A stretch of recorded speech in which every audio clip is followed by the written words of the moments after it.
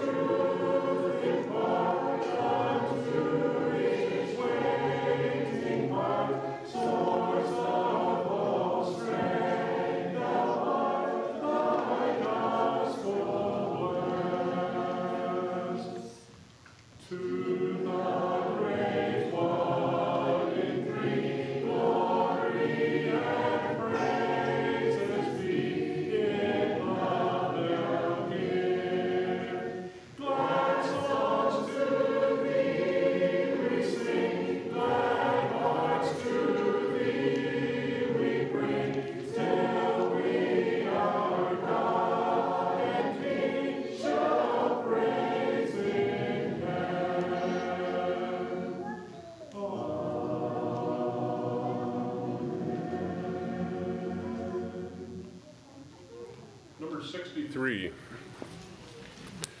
63.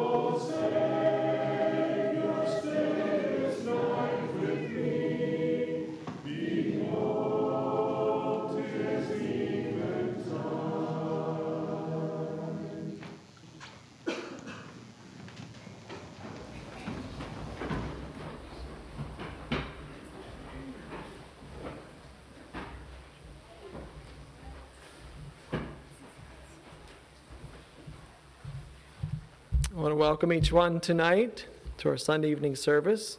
As you are probably aware, we're going to be talking about building the kingdom in our vocation. And one of the things I should mention up front is that, when we think of vocation, we usually think of this side of the aisle. We have a vocation that we're, going after, whatever, but maybe not so much on the ladies' side.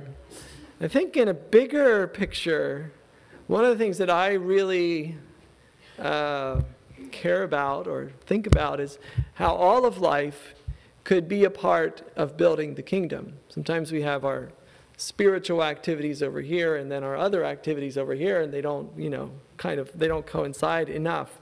And so one of the things that I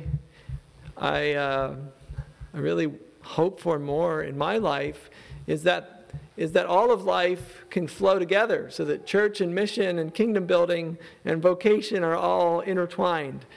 And hopefully we can get a vision for that even if we don't have a specific vocation that we're pursuing. So for the order of the service, I'm going to open up with a few thoughts just to kind of share some of the inspiration that I've had as I've thought about this. And then Aaron is going to be sharing from his perspective. So what we've done is we had asked three men to share how they see their vocation tying in with building the kingdom. It was going to be Aaron, Paul Fisher, and Sam. But Sam said his family wouldn't allow him to be here. So Aaron's going to be coming up after I'm finished here, and then Paul Fisher will be sharing, and then I'll come up and kind of close it. And I'll ask someone to close in prayer, probably one of the pastors, maybe John Lewis. You could think about closing in prayer. And if you want to have a few thoughts, that's fine too, but whatever. So, I'm going to start. Recently, we had a Bible study, and Mark Knisley was sharing we're starting to study in the book of Matthew, and he was starting with the theme of the kingdom of heaven. And as he thought about that, he said it's almost like the kingdom is an alternate reality in our world, where as people of God's kingdom, we live in this other world, sort of, in this alternate reality. And that description kind of stuck with me, an alternate reality. And that can be, okay, let me keep going. So I think one of the ways that I think about our own culture, our own social structure as a people, is that we can kind of have this bubble. Like we live in this bubble, we work with people in the bubble, we go to church with the people, we play volleyball with the people or softball or whatever, and so we're kind of in this, Amish Mennonite bubble. All of our neighbors are in that world, and that's kind of what life revolves around. We engage with people who are like us. And in a sense, maybe that is somewhat the alternate reality that we live in, as broken as it might be. But what can happen is we live in this bubble and we never really rub shoulders with other people that much. We do maybe, but we kind of, not very intentionally. And so here we live in this bubble where there's a lot of blessing and a lot of grace and a lot of God's divine grace has been given to us. And there's so many good things. And yet, what about the people outside the bubble? What about the people outside of that kingdom, outside of the kingdom of heaven, outside of the reality? How can we all be engaged in inviting people into that? And if you think about it, a lot of the time, as men especially, we spend a lot of time in vocation.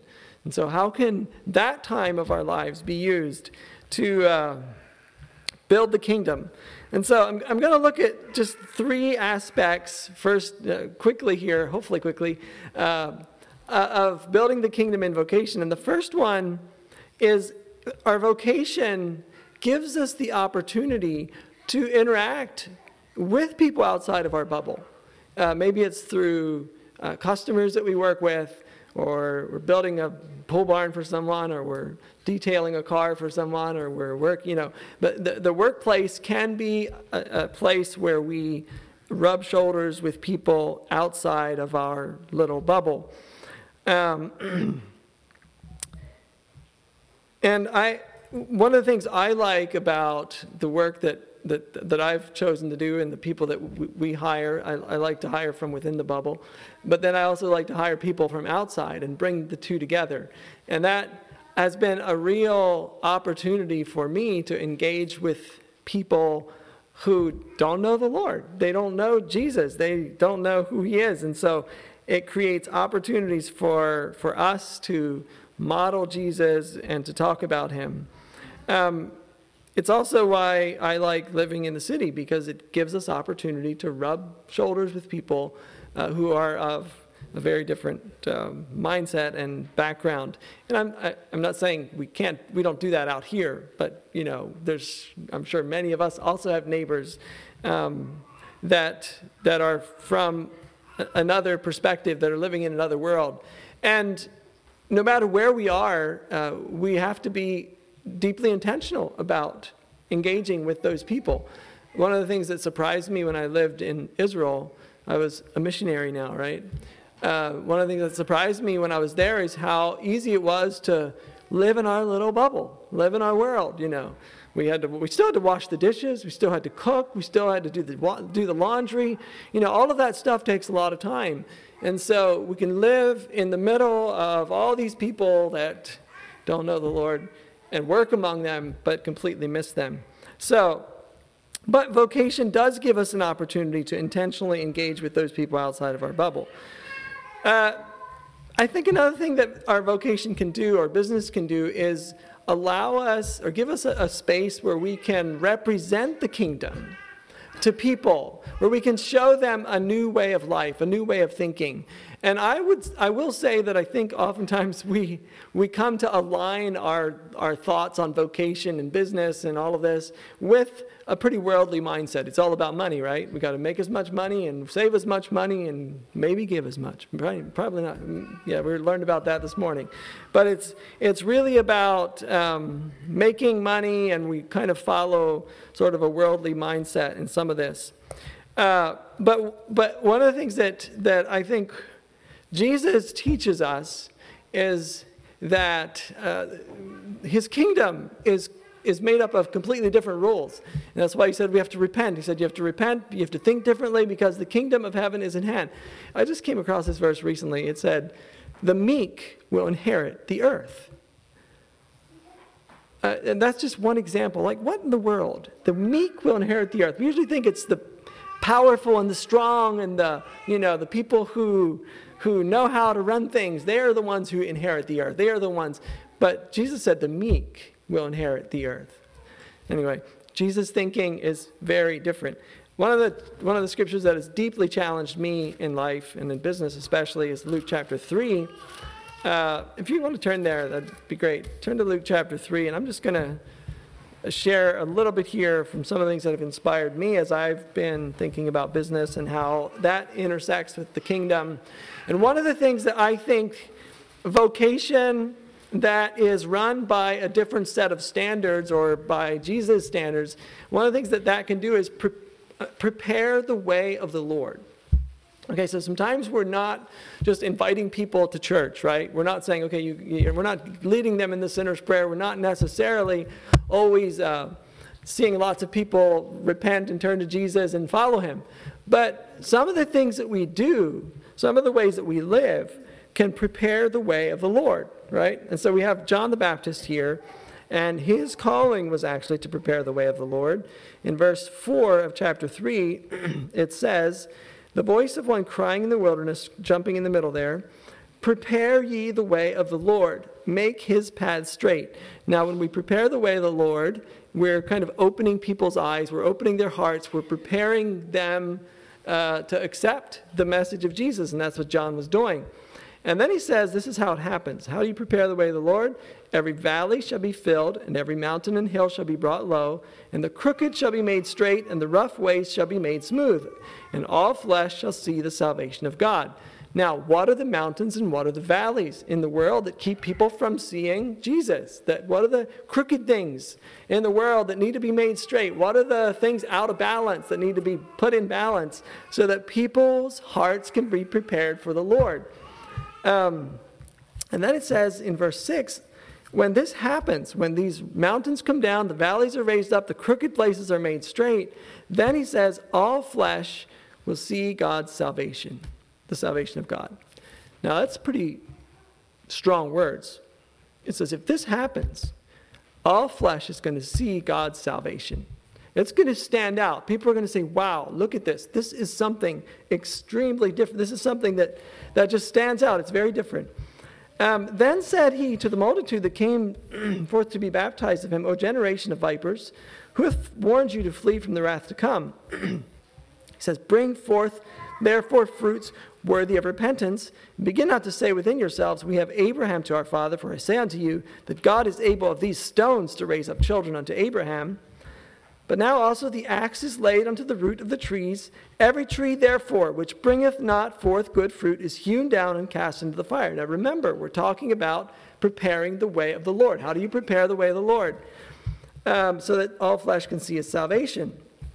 Verse 10, and the people ask him, saying, he just tells them to repent, and they ask him, saying, what shall we do? And he answered and said unto them, he that hath two coats, okay, we're preparing the way of the Lord.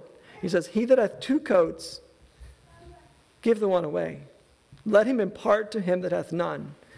He that hath meat, let him do likewise. Then he goes on, and the publicans came to be baptized and said unto him, Master, what shall we do? And he said unto them, exact no more than that which is appointed you. That has to do with economics, with money. He says, don't charge more than what you should be charging. Be fair, okay? And then in verse 14, the soldiers likewise demanded of him, saying, and what shall we do? And he said unto them, do violence to no man, neither accuse any falsely, and be content with your wages. So if we want to prepare the way of the Lord, there's 3 economic lessons here. One is give half of your stuff away. If you have 2 cars, give one away. If you have 2 coats, give one away. If you have $50,000 in your bank account, give $25,000 away to somebody who doesn't have it, who doesn't need it, or who needs it more than you do. So we all want people to see God's salvation, right? Well, he's telling us here how this happens, how we can lower the mountains and make the crooked places straight and prepare the way for the Lord. It's interesting to me that 3 of these things are related to economics and to money. And that's why I think if we can step outside of our bubble, of our American mindset, of our Western capitalistic mindset, and say, okay, what would heaven look like? Jesus said we should pray, your will be done on earth as it is in heaven. What would heaven look like if I have an extra something and my neighbor doesn't? You know, how could we begin to think in different ways about economics so that those mountains can come down, those valleys can be raised up, and the crooked places can be made straight, and people can see God's salvation? They begin to see it. It prepares the way for the Lord to come.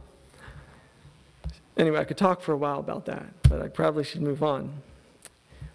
A couple of articles that I've read as I've been preparing for this and thinking about it. One of them was in the Calvary Messenger, just the last one that you got. If you don't read the Calvary Messenger, please pick that one up and read it. You can also find it online. But it's talking about employment and work and meaning and all that in work.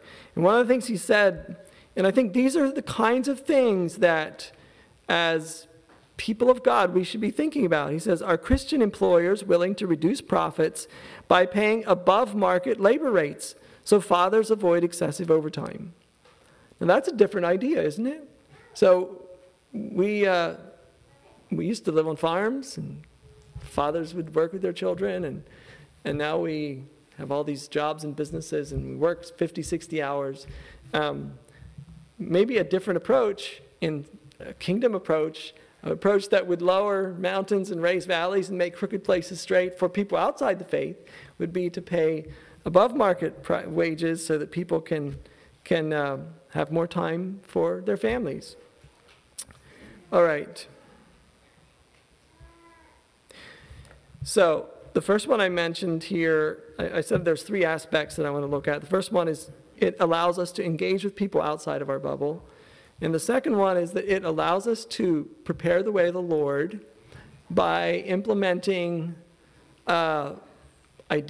things in our work and business that is different than just the norm, that is aligned with Jesus, that can help prepare the way for the Lord to come. And there's more I could say there. But the one that I think I really want to highlight tonight, and I'm hoping Aaron and some of the others will highlight this as well, or Aaron and Paul will, is the sanctity of work itself. So I think sometimes we say, yes, okay, we want to work so that we can, work alongside people and invite them into the kingdom, and we can, there's those aspects of it where we have people who do business as mission, and they go to other countries and they open a business so that they can be a missionary there in that country. And those are all, I think, good things. But what about the work itself? Is there something about work that is actually, part of being godlike? Is there something about building fence posts that actually builds the kingdom, or building websites, or, is there something that ties in there? We spend a lot of time doing this, and so, I'm kind of hoping there is. I'm hoping there's some connection there. But here's a few thoughts I'd like to throw out at the beginning here, and I suppose the others will have more to add to this. I want to take us to Genesis chapter 1. And we see God creating the world, right? He creates something, and then he says, it's good. And the word he uses is tov. He says, it's good, it's good, it's good, right? He creates this beautiful, perfect world. And then in verse 26 of chapter 1, and it says, and God said, let us make man in our image, after our likeness. And now look what they're supposed to do. They're supposed to work, right? Now this is the perfect world that God created. And look what he gives man to do. He says, let them have dominion over the fish of the sea, and over the fowl of the air, and over the cattle, and over all the earth, and over every creeping thing that creepeth upon the earth. Now there was only two of them. How were they going to have? How were they going to, have control over all the earth, dominion? But that is his instruction. He says he's creating man to give them dominion, to give them authority, to give them, like he gave them the earth, and he said, do something with it, make something of it, build something. I don't know, that's kind of amazing. This is before the fall. This was a perfect world. God gave them the earth, and he said, do something with it, build something, take dominion, subjugate it, have dominion, prevail against it.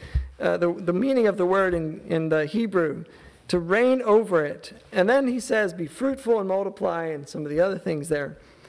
I just think that is an important thing for us to consider, that work and taking dominion over the earth was a part of God's original plan. I think sometimes we feel like if we'd really be doing what God wants, we'd all leave Lancaster County and we'd probably go be missionaries somewhere else. But in this story here, we see that work was part of the original plan. Genesis 2:15 then, it says, and the Lord God took the man and put him into the Garden of Eden to dress it and to keep it. Those are some fascinating words. The word dress it, the word dress is tied in with worship. When God said to Pharaoh, let my son go, that he may serve me. It's the same word as dressing the land. And I don't even know what that all means, but I think it feels like maybe somehow God is tying in this care of his world, making something of it. Work is tied in with worship. I've heard that term, work is worship. I never quite tied it this closely with what the scripture says before I started studying for this. But another verse in Deuteronomy 6:13, it says, thou shalt fear the Lord thy God and serve him, and shalt swear by his name. Again, it's the same word as is used here for dressing the garden. I don't know if I know what all that means, But I think it's fascinating that the same word is used in relation to worship and to taking care of God's perfect creation. So, work itself, okay, work itself, actually building things, doing things, is a part of God's original plan for humanity. Now, and so in that, I think work is a reflection of God. That's the second thing I'd like to say. Work is a reflection of God. God was creating. He was looking at things. He said, this is good. He's creating things. And so in a sense, when we're working, we are a reflection of God. We are bearing his image. In one book that I read recently, the author said, we can't understand what we're doing at work until we see that all of our professions are born out of the good work of God. Artists and innovators like God create things. That's Tov. Lawyers and accountants name realities, bring order to chaos. That's Tov. Builders make things that didn't used to exist, and plumbers fix things that are broken. They are both Tov. As we engage with work, we are reflecting our Creator. And you look at the interesting things God created. I don't know. He's incredibly creative. Some of the animals, sometimes we watch things on YouTube with our children, and just these interesting animals that God created. Like, why did he have to, just creativity, unbelievable. And just nature. If you enjoy nature, it's amazing what all God created. A very creative kind of God. So when we work, I think we are a reflection of that. Now, no doubt we work in a different kind of world than the Garden of Eden, right? So we work in a broken world. In fact, if you read then in Genesis 3, where it talks about after the fall, God actually says, cursed is the ground for thy sake, in sorrow shalt thou eat of it all the days of thy life. Thorns and thistles shall I bring forth to thee. So we see something change. There's sweat, there's hard work, and so we're certainly not living in the garden anymore. Things have been broken and things are not the way they used to be. But I think the next point I'd like to make is I think that our work, as we engage with our vocation, we are called to be restoring that brokenness. I think Jesus came to save, right? And sometimes we think he came to save in some sense that we get to heaven when we die. I always find it interesting, John 3:16, it says, for God so loved and the word world is cosmos. Now the cosmos is the created order. So God so loved the cosmos that he gave his only begotten son. Now, I don't know what that all means, but that's fascinating. That God so loved the cosmos, the world, that he gave his only begotten son, that whoever believes in him should not perish but have everlasting life. For God sent not his son into the world to condemn the cosmos, but that the cosmos through him might be saved. And so I think there's an aspect where Jesus entered into the world to reverse the curse that happened in the garden, to reverse that. And when we engage physically in God's world and make things right that were wrong and build beautiful things, and we are engaging in that process of restoration. I think that's how it is. That's how I'm kind of thinking about it. So our work should be about restoring brokenness and reclaiming space where Satan has wrought destruction. I think about the scripture that says, whatever your hand finds to do, do it with your might. Do it as unto Jesus, as unto God, not unto men. And I think that's what we are called to do.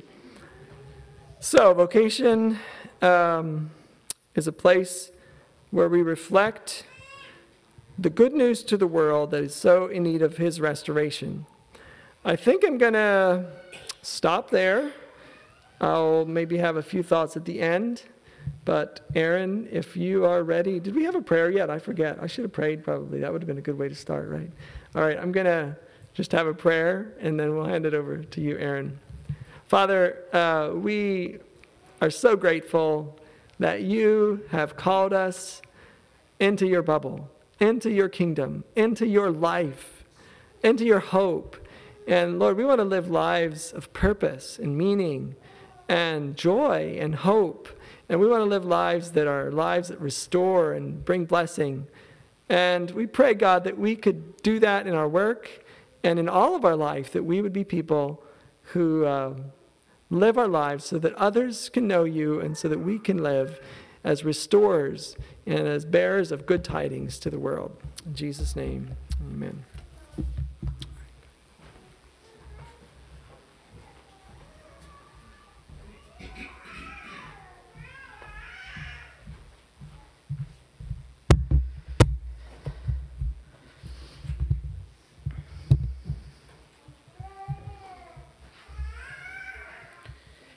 Good evening, everyone.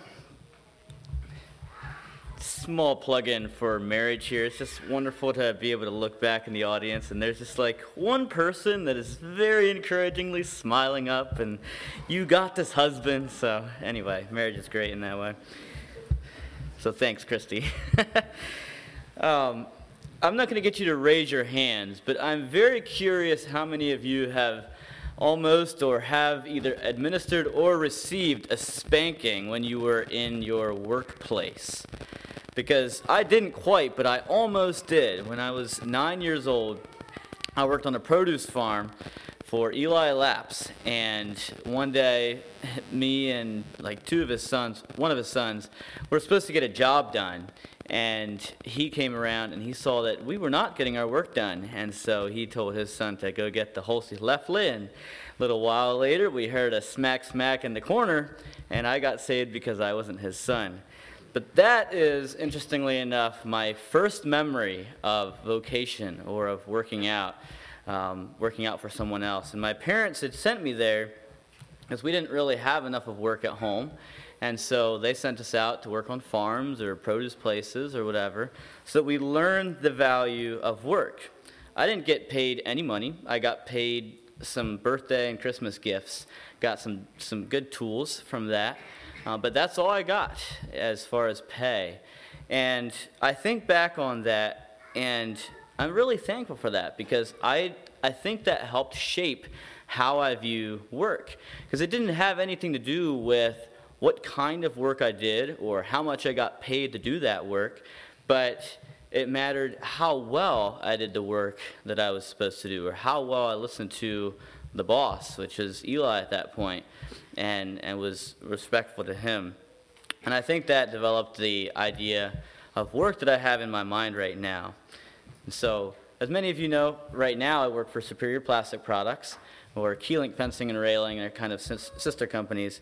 And I'm a part of a 7-person maintenance team, and we have two primary responsibilities. The first one is to keep the machines running as well as possible, as consistently as possible. And the second one is to develop a maintenance program that will continue that will allow that to keep happening and make it easier.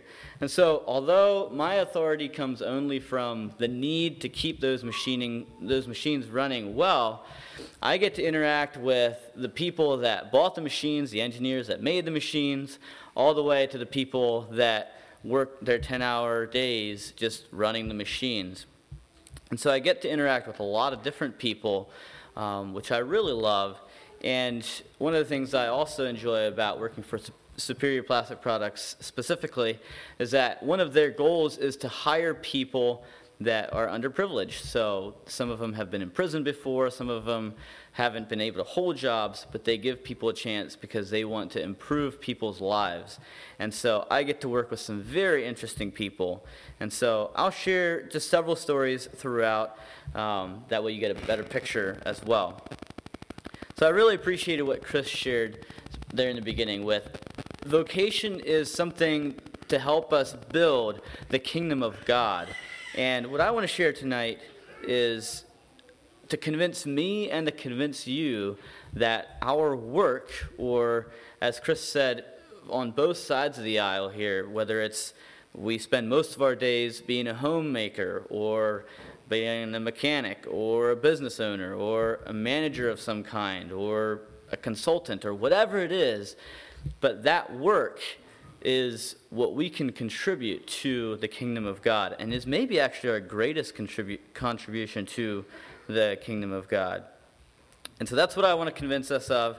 And to do that, I have 3 truths that I want to share with you that that have been with me and that I think show us how important our calling or our vocation is in our calling.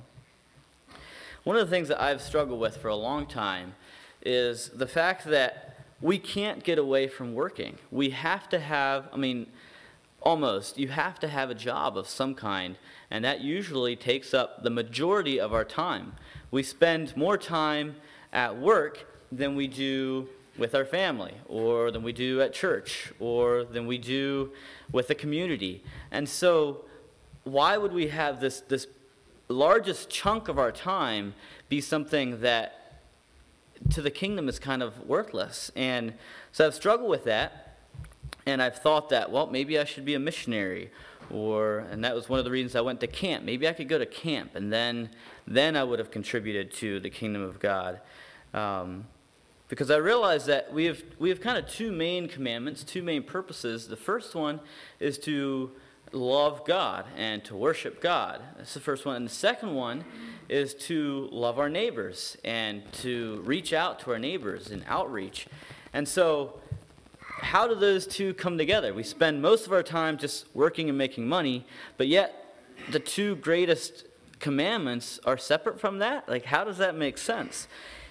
And so instead of bringing those together, at least in my life, so often I've had kind of, in the hierarchy of my time, I've had spent the most of my time at my job or at work, and the second most amount of time being with family and church and friends, and the third somehow making time for that daily time with God, that devotional time, the Bible reading and prayer. And then in the midst of all that busyness and all of that, those distractions, somehow finding time yet to fulfill that greatest commandment, which is reaching out to our neighbors. And it doesn't make sense. It's exhausting. And so that's where these three truths come from that have convinced me that actually those two commandments and our vocation aren't two separate things. They come together somehow. So, the first truth is that work is about me. It's not just about making money. It's not just about giving me something to do or staying out of trouble. It's about me, and it's about what it does to me. I remember several years ago when I was standing very nervously, maybe a little bit like I am up here, but standing very nervously outside my boss's office, the owner of our company. And I was nervous because I knew I had to tell him something that I had done that was going to break some trust that he had instilled or that he had in me. And I cared quite a lot about my reputation because in business that's a large part of who you are as an employee is trust. And so I was there waiting for him to finish up his paperwork so he could hear what I have to say. After a bit, he looks up and beckons me to come in. He was a little surprised to see me there, and he asked me what I wanted. And an important detail of this story was that years ago, probably 3 years before that, so it would have been like 6 years ago or something, I was in charge of the snacks at work. Just a very good job, I guess, for a 14, 15-year-old, and they had a big box about yay big with a little money box in the corner, and my job was to make sure there was enough of chips and snacks and sugary things for the workers to eat. The problem was that then, as a little bit now, I was a little bit tight, and I thought spending money on snacks was a waste of money. Still do, actually. And so instead of going without snacks, I would occasionally just kind of eat snacks. And I'm not sure how. I'm pretty sure I probably had some sort of logic about how that was okay, but it wasn't. And so I'd recognized that I'd stolen. And so I was there telling my boss that. And so we had a good conversation. I told him, and I ended up writing him a check. It was over $100 of snacks that I had stolen, and felt really good about that conversation. But that, and you might think that's a little trivial, but I've never forgotten what it felt like to be responsible for something, to know I had done wrong, and to be responsible for making it right as a Christian. And that little incident was one push in the direction of the wisdom in Proverbs that says, whoever walks in integrity walks securely, but whoever takes crooked paths will be found out. So what's the question that we're answering again? How is my work strengthening me? My work is about me. It's about what it's doing for me. And so part of our jobs, part of our occupation is, how is it strengthening me? So that's one of the questions that helps us evaluate what work is or how work is about me. There are many different ways that our occupation can strengthen us, from building our character, gaining helpful skills, learning to have relationships with a whole diversity of people. Right now, my greatest challenge at work is trying to learn teamwork, believe it or not. And to be honest, I'm not actually real good at it, unfortunately. I'm much better at, taking charge of something or just getting it done real quick and putting in the sweat to get something done. But my boss challenged me we have 3 guys working at the plant where I'm working, to build a team out of that. Not 3 individual people that are kind of doing their own thing, but a team. And with that, one of them is a past retirement age person who wears an oxygen tank half the time, and he doesn't like technology. And the other guy is a middle-aged man who has a seeming incapacity to stay cleaned up and to clean up after himself.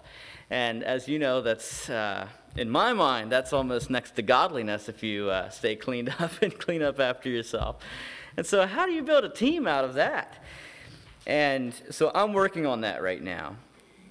But I think that we would all agree that our churches and our communities need teamwork like that. And here I am getting paid to develop that.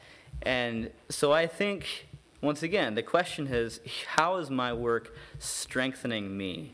And so I want us to think about that. Think about your job. How is your job strengthening you? Is it building your character somehow? Is it giving you skills that you can use in your church, in your home? Think about that. The second truth that I want to give to you is that work is about others. You probably guessed that one. And the question to evaluate that is, how is it reaching out to others? It's about being more than a missionary or an aid worker or a volunteer or whatever box that we've built in our minds to say that's truly reaching out. It's about more than all of those. I remember as a young adult, well, I'm kind of still a young adult, but you know what I mean, being probably anywhere from 16 to 21, thinking that if only I'd be a missionary, then I could finally feel like I was fulfilled and I could feel like I was living in the center of God's will. Because it's one of the struggles that I've had for years and years already is wondering, how can I be in the center of God's will? Because God doesn't tell me what to do very well. I went to camp because I wanted to do that, and I thought that would be a good thing to do, and it turns out later, looking back, that I think God was guiding me to do that. But God hasn't really just told me, I want you to do that. And so, wow, I just really lost my train of thought there. Oh, so I always thought that, maybe if I could be a missionary, then I could live in the center of God's will. But can you guess what that looked like in my mind?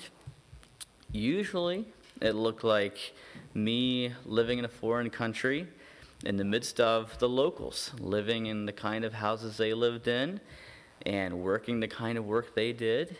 I would pick up my hoe in the morning and walk down the streets with the locals, and we'd go to the rice paddies, and we would sweat and work hard beside each other all day, and I would minister to them, show the love of Jesus, and share the gospel with them. Are you seeing a correlation? That's kind of what I get to do every day right now. And I don't need to learn a completely new language to do that. I don't need to learn a completely new culture to do that. I don't have to spend thousands of dollars to transplant me and my family to another place. I get to have that missionary vision right here.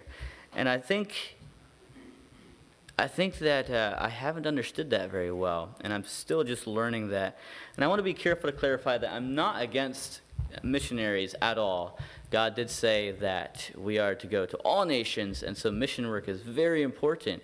But I think sometimes we miss that mission work is also right here. It's just being intentional with what we're doing, not just working to make money, but treating our own area as a means of mission work. I see that time is moving along, so I will be skipping down through this. Let's go to the third truth. The third truth is work is about God. How, and the question to evaluate that is, how is my work worshiping God?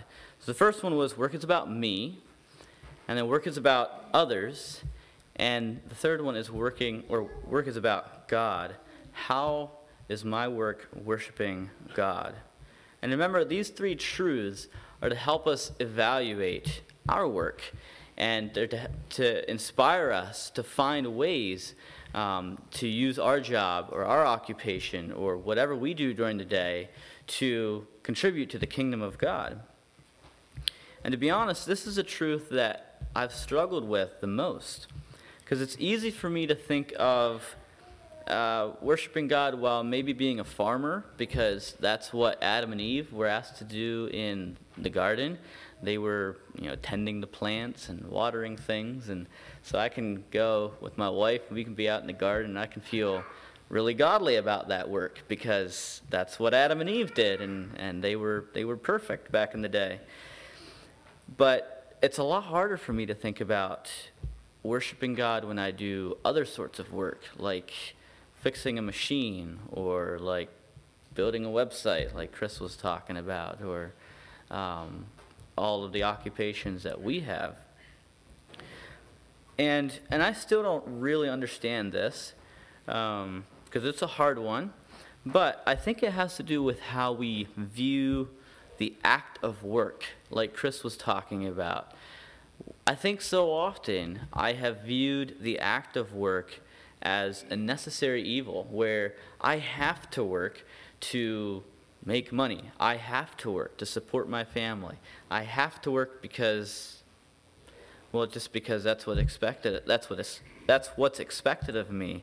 And so we look forward to vacations. We look forward to weekends, to evenings where we don't have to work. But I think that's a poor view of work.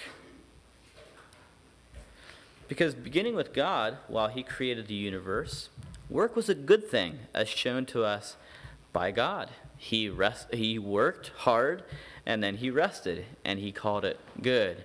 And Chris read that passage for us. But thinking about work, I think that we worship God when we love as he loves, and I believe that we worship God when we work as he worked, when we put creativity and effort, and we strive to make beautiful things, to make useful things like God did when he created the earth. I don't really do a good job of this right now, to be honest, because I don't really think about it very much. But I want to start treating my work as an act of worship to God, because I think that's, if we're going to use our vocations, our work, as a contribution to the kingdom of God, it's important that we're worshiping God through that. Remember, it's the largest segment of our time, and so it has to somehow worship God. And so if we're not worshiping God through our work, we're not doing it right. So I want to, when I do maintenance on a machine, I want that machine to work better than it's ever worked before. When I build something that makes someone else's job easier, I want to thank God for the creativity he has given me to do that. When I learn a technical task, like programming a robot, I want to thank God for the ability to learn and to make someone else's job easier. Colossians 3:17 says, "Whatever you do, word or deed, do everything in the name of the Lord Jesus." And I believe that when we do our work, even mundane things like cleaning the shop floor, In the name of the Lord Jesus, we worship God who showed us the act of work in the first place. As a way of closing out these last 2 points, the first one was work is about me. How is it strengthening me? How is it building me? How is it contributing to who I am? And the second one is how is it, or it's about others. How is it reaching out to others? Are we using it as a means of serving others, of loving others, of showing the gospel to others? And the third one here is work is about God. Now I want to read a quote from the Theology of the Christian Life that talks about our relationship to our vocation. It says, "The Christian faith is to be lived out not primarily in the activities of the church, which is the realm of the gospel where one receives the forgiveness of sins, but in vocation. Good works belong not so much to the church, to its acts of devotion and its exercises of piety, but to the world, which becomes the arena where faith bears fruit in acts of love." So you could probably pick that apart. Take it with a grain of salt, but I think it says something that's really important for us, that the things that we learn in church, the food that we gain in church on a Sunday morning, they're not meant to come back the next Sunday necessarily. They're meant so that we can show that good fruit to the world around us as we work. I'm going to read that quote again. So think about what it says. "The Christian faith is to be lived out not primarily in the activities of the church, which is the realm of the gospel, where one receives the forgiveness of sins, but in vocation. Good works belong not so much to the church, to its acts of devotion and its exercises of piety, but to the world, which becomes the arena where faith bears fruit in acts of love." And I think that's reaching out, and I think that's worshiping God with our vocations. So in conclusion, please do not leave here asking yourself, should I be switching jobs right now so that I can contribute more to the kingdom of God? Because honestly, that's what I've done for a long time. When I go to revival meetings and I get all fired up about, I'm going to start being a real Christian. I'm going to really put myself into the kingdom of God. Then immediately, well, I must be in the wrong job because I haven't felt like I've been doing that. And I want to encourage you to, instead of that, ask yourselves the 3 questions that we've been asking.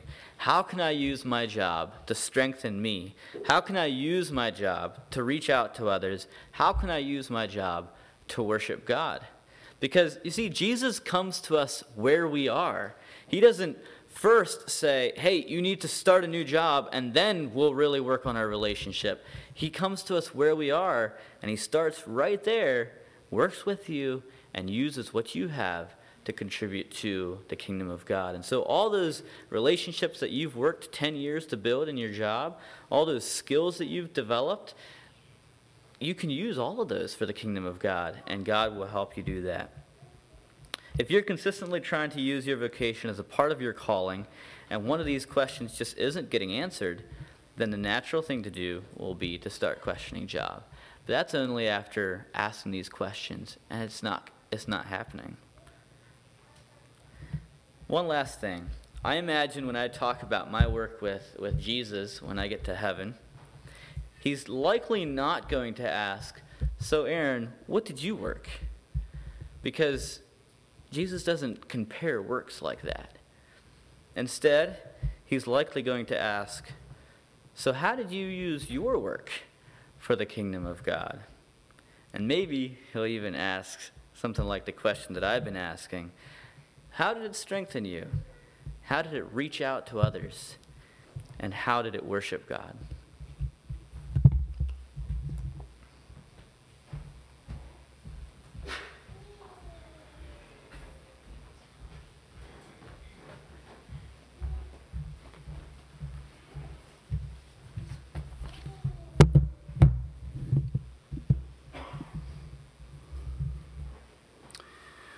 What does food have to do with the gospel? Around 9 million people every year die because of hunger. That's 24,000 people per day die because they're hungry. In comparison, there's 34,000 Amish people in Lancaster, PA. Compare those two numbers. 24,000 people die every day because they're hungry. Around 690 million people will go to bed hungry tonight because they don't have enough food. Out of the 9 million people that die every year, every 10 seconds a child dies because they don't have enough food. Switching gears. At least 2.8 million people die every year because of being overweight. That's more than 7,000 people per day die because they eat too much. So what's wrong? What's wrong with food? 24,000 people died yesterday because they didn't have food. 7,000 people died yesterday because they ate too much or they were overweight. The tobacco epidemic is one of the world's biggest health threats, killing more than 8 million people a year around the world. More than 7 million of those deaths are the result of direct tobacco use, while around 1.2 million are the result of non-smoking being exposed to secondhand smoke.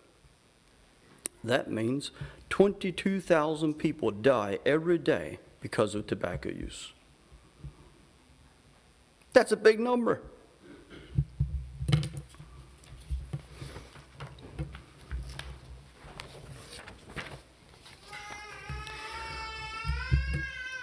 With knowing all that and how people suffer, it almost gives me a feeling of desperation.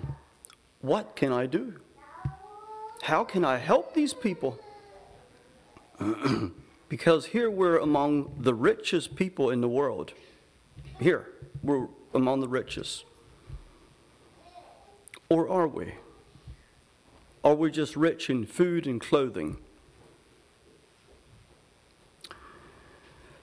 1 Timothy 6:17-19. Command those who are rich in the things of this life not to be proud, but to place their hope not in such an uncertain thing as riches, but in God, who generously gives us everything for our enjoyment. Command them to do good, to be rich in good works, to be generous and ready to share with others. In this way, they will store up for themselves a treasure which will be a solid foundation for the future, and then they will be able to win the life which is true life. You see, here God gives us generously the things that we have to enjoy and to give to other people. You see, we can choose not to use tobacco. We don't have to smoke. And we can choose not to overeat. Those are two things that we can choose not to do. But what can we do about the hungry? What can we do about all the hungry people? Jesus said in Mark 14:7, "You will always have the poor with you, and anytime you want to, you can help them. But you will not always have me." That was in a new version. So, that brings us to the question, what is more important, physical food or spiritual food?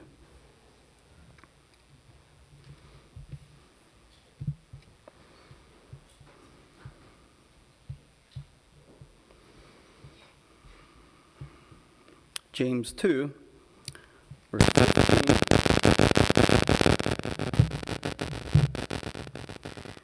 James 2, verse 15 to 17.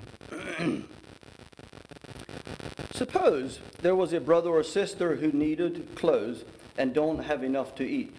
What good is there in your saying to them, God bless you, keep warm and eat well, if you don't give them the necessities of life?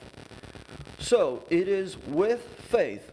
If it is alone and includes no action, then it is dead. Did you get it? If you don't feed the poor, you only spread the gospel, you don't have the true gospel. They go hand in hand. Food and the gospel. That's what James says. Just this morning, Ivan read in Luke 4:4, and Jesus answered him, saying, It is written that man shall not live by bread alone, but by every word of God. Now, why did Jesus have to say that? Well, because if you're poor, if you have bread and clothing and a shelter, you feel rich. But Jesus is saying you need every word of God also. You need spiritual food. So, what do? Well, we have a dairy operation, and that's my vocation. And I work with Gene Lapp, he's sitting back there, and his wife Marie is over here, and we appreciate them a lot. So, we can work with our family on the farm, and we really enjoy that. On our farm, we work and produce food. And just so you get it straight, working is not part of the curse. Food isn't either. It was both designed before the fall of man. So enjoy your work. When I get to heaven, I'm still hoping that things will break, because that way we can fix them. And always when we fix something, we can make it better. I think stuff will break in heaven. We can discuss that later. But just keep in mind, when you go to work, it's not because of the curse that you're going to work. But God designed you that way. And ladies, when you make the food, it's not because of the curse that you're doing it, but God wants you to do that. He wants you to feed your family, other people. So on our farm, we produce food. According to the USDA, it's recommended that each person drinks or has 2.5 cups of dairy products per day. So on our farm, our cows feed 4,560 people every day. So that's what we do. We feed people. So what are some advantages of living on a dairy farm? I mentioned it already, we can work together as a family. And for us, coming from the Amish, if I may say that, it's been a blessing to have a dairy because we can talk to our siblings who also have a dairy. And that has made some very interesting conversations already. Maybe some other time we'll talk about that. But one negative thing about living on a dairy that I just can't get over, it's very negative, and that is death. Every time a calf or a cow dies, it's just like, why do you have to die? That's part of dairying that I don't like. It's very negative. So some things I thought about is 100 years ago, there was 6.5 million people that were farmers. Today, there's 2.2 farmers. Now, understand that not all of us can be farmers. But what's happening? And you don't have to answer it if you don't want to, but what is happening in our churches and in our families?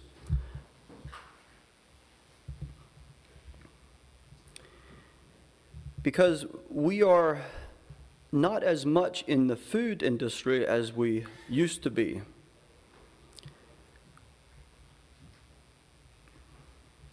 And it seems like politics and the world have more of an effect on us.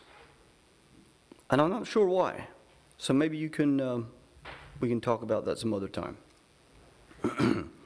So, what are you going to do when hunger strikes our land? I'm not saying it will, but what would we do if it would? People will almost do anything for food. You can go back in the Bible, and people did almost anything for food. Do you remember what Jesus said when he was talking in Matthew 25, verse 35?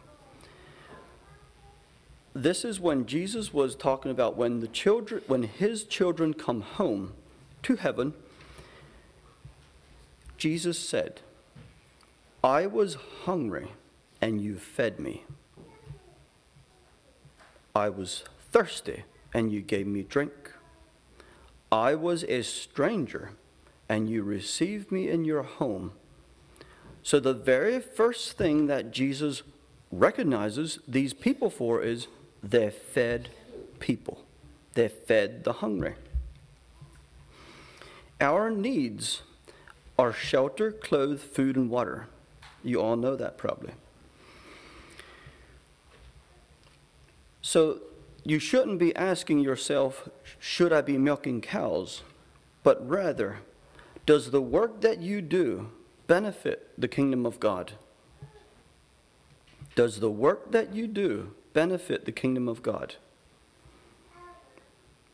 After all, Adam and Eve had an orchard.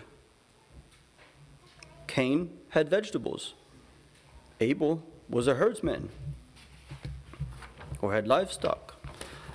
The sons of Israel had livestock.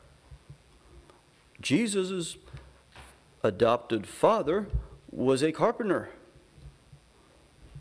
Abraham had livestock. In Genesis 18:8, Abraham was 99 years old, and he was pretty spry. He ran out to the flock, got a goat. He took some cream and took some milk and the meat and set the food before the men there under the tree, and he served them himself, and they ate. Now these were 3 angels that came and visited Abraham before they went to destroy Sodom. And did you ever think about it? These angels ate dairy products. So that makes dairying look pretty good, right? Not really, but just think about it. They ate dairy products.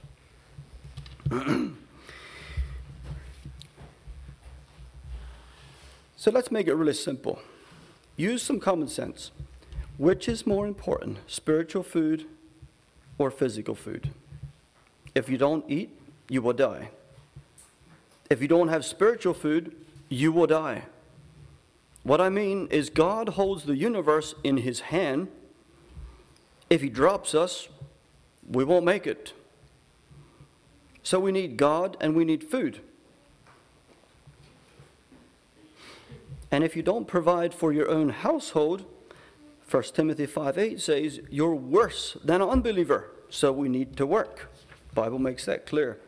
So what should we eat? First, if you have a prayer life, you will be a changed person in 10 years. If you have a prayer life, you will be a changed person in 10 years or even tomorrow maybe. Switch to food. If you eat a lot of sugar and a lot of snacks and a lot of soda, you will be a different person also in 10 years. You will have a lot of problems. If you eat healthy, you'll do yourself a favor.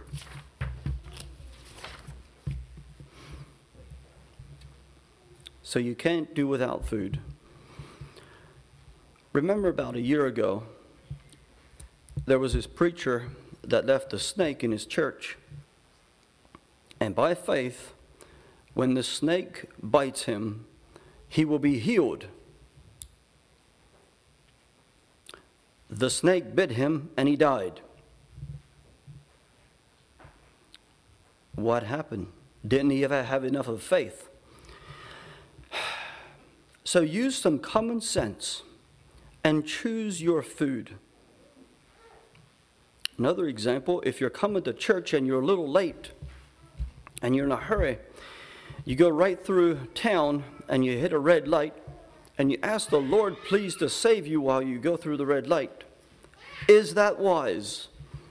No, use some common sense and yep, you got the picture.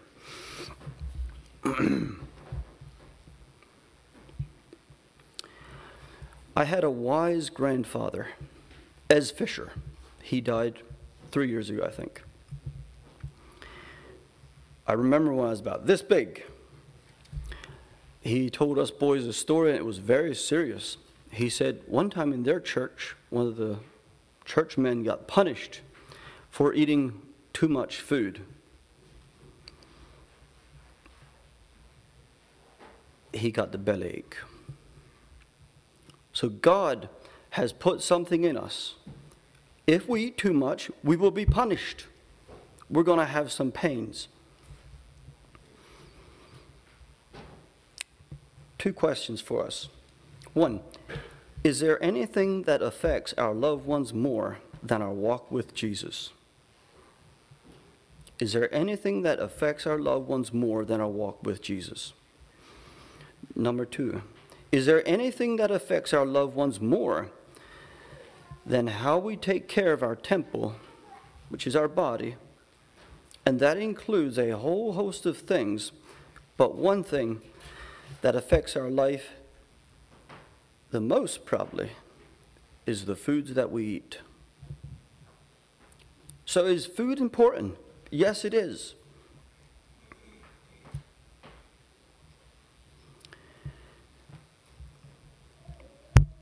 So I'm going to say what Aaron said. Don't think you should leave here and go milk cows, but do what God wants you to do. Ask God what He wants you to do, and do that.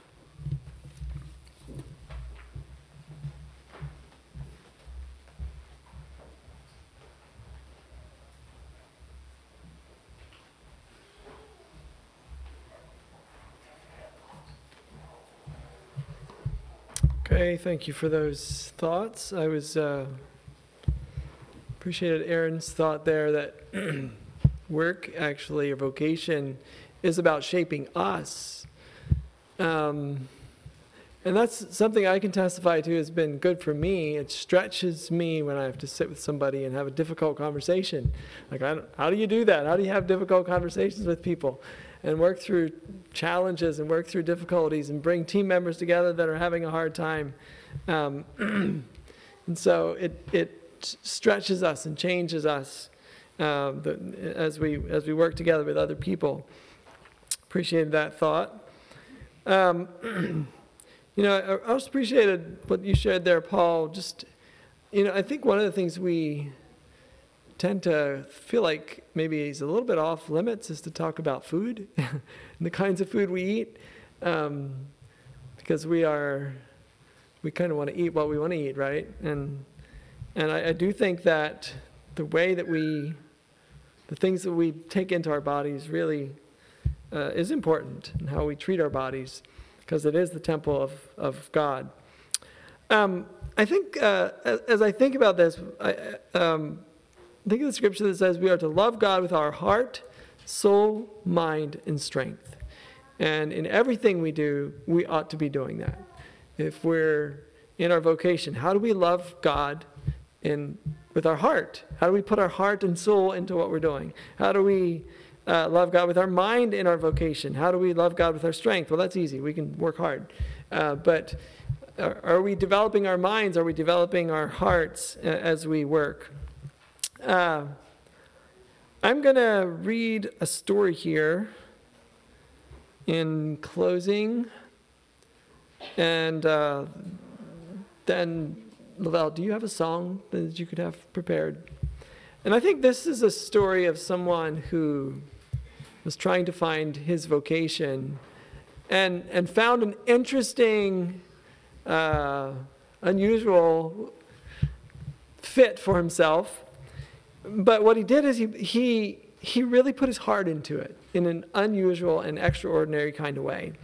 It's a story from Tony Campolo about a mailman. And it goes like this. One Friday, a young professor of English literature at a state university walked into the academic dean's office and announced that he would not be back on Monday to teach. He was quitting. The dean explained that there was no way he could just walk out on his contract. If he quit, he had no future in teaching. He would be blackballed for any job for which he applied at any other school. To all of this, the young professor simply shrugged his shoulders and said, "That's okay." His mother called me and told me what he had done. She asked me to go talk to him. After all, if he did not teach, what else could he do with a PhD in English literature? Conceding to the plea of his mother, I went to see him. He was living in an attic apartment in Trenton, New Jersey. It was one of those with it lofts, decorated with interesting posters and bookcases full of books. I don't know how to say that one word. He told me to sit down in a beanbag chair. The thing was like a giant amoeba, and I felt almost devoured by it. He looked at me and said, "I quit. That's all there is to it. I couldn't stand it anymore. Every time I walked into that classroom, I died a little bit." I understood what he was talking about because I myself was a college teacher at the time. I knew what it was like to walk into a classroom and pour your heart out for truth wrenched from suffering and pain, gleaned from the sorrow of human existence. And after you cry and bleed for truth, some student in the last row raises a hand and asks, "Do we have to know this for the final?" And a college professor dies a little bit. After a while, I was aware that there was no way to dissuade him from his decision. "Well, what are you doing now to make a living?" I asked. "I'm a mailman," was his answer. "A PhD mailman. Now that's something," I responded. He laughed and said, "There really aren't too many of us out there." Being raised on a Protestant ethic, I then said that what you would expect me to say. "Well, if you're going to be a mailman, be the best mailman you can possibly be." "I'm a lousy mailman," he answered with a laugh. "Everybody else in my post office gets the mail delivered by 2:30 in the afternoon, or 3 at the latest. I never get it delivered until about 5. "What takes you so long?" I inquired. "I visit," he said. "You can't imagine how many people on my route never got visited until I became the mailman. There are interesting people on my route who are interested in literature. There are hurting people who need the comfort that comes from the great poets. There are people who read and want to share what they've learned. I can't go to sleep at night." And when I asked him why, he said, "It's hard to go to sleep after you've drunk 20 cups of coffee." I wasn't surprised when I found out that the following year that the people of his mail route had gotten together and thrown a surprise birthday party for him at the local American Legion Hall. He was special to them, and they were special to him. His mail route had become a mission field. Work should be a way of living out our commitments and our love for people. So far as it is possible, we should settle for nothing less. Work should be a means for spiritual fulfillment. So again, love God with all your heart, soul, mind, and strength. And I think this man put a lot of heart into the people that he was serving, even though it was completely outside of his league or outside of what he should have been doing. Maybe I should just, I don't know, somebody mentioned we should open it up for questions. Or any thoughts, any response, maybe a few minutes.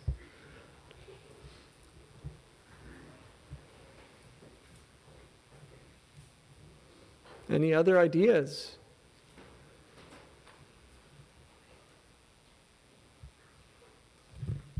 All right. Well, I hope that we were inspired somehow to think about how our vocation and all of our lives can be used for building the kingdom, for calling people into that kingdom, and for restoring the world that has been broken through the fall. Lavelle, why don't you lead us in a song, and then John Lewis, I'll let you close however you wish.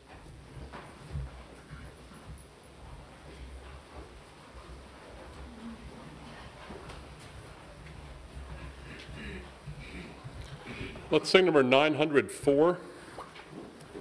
904.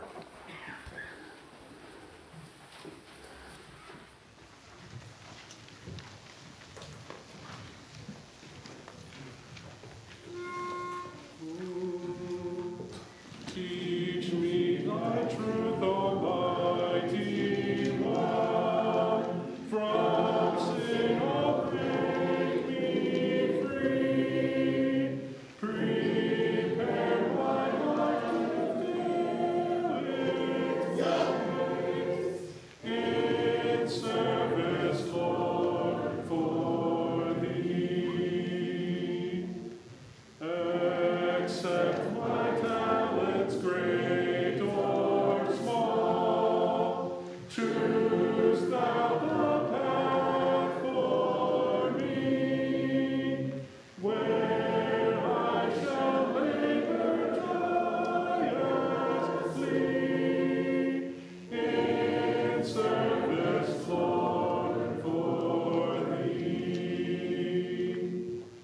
Help me to show thy glorious way, that leading home to thee, till other souls their joy shall find in service, Lord, for thee.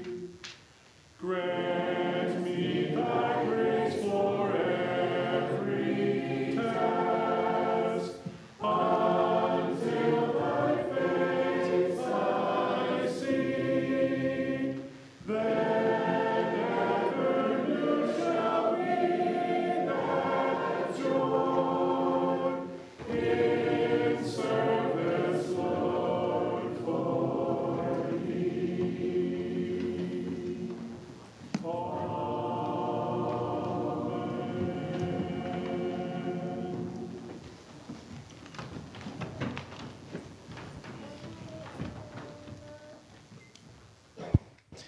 It was good to be here this evening and was blessed and get excited about going to work tomorrow. And I think probably all of us get excited about using what God has given us to glorify Him. And thanks so much for Chris and committee for getting it together, and for you who shared. I was inspired. I was just thinking about how much we're blessed here in our nation, and thinking about how much we can have to give to others. And I thought about, the biggest gift that we should be going to work for is passing on the gospel to the people around us. And let's don't forget that. We've been blessed to be given that gospel. Let's make sure we go to work. We use our talents and gifts to be able to pass that gospel on to people around us. Let's stand together for prayer. God, thank you for the evening like this to inspire us, to encourage us, to get excited about sharing your word and sharing what you've given us to people around us in our workplace. Thank you that we have jobs and have food to eat and have an opportunity to pass on what you've given to us. Help us to get excited about passing on the gospel to the people around us, wherever we're at, whether it's at work or whether it's interaction with people, or whether it's at home, as people come to us. Just help us to be willing to pass that on to people around us.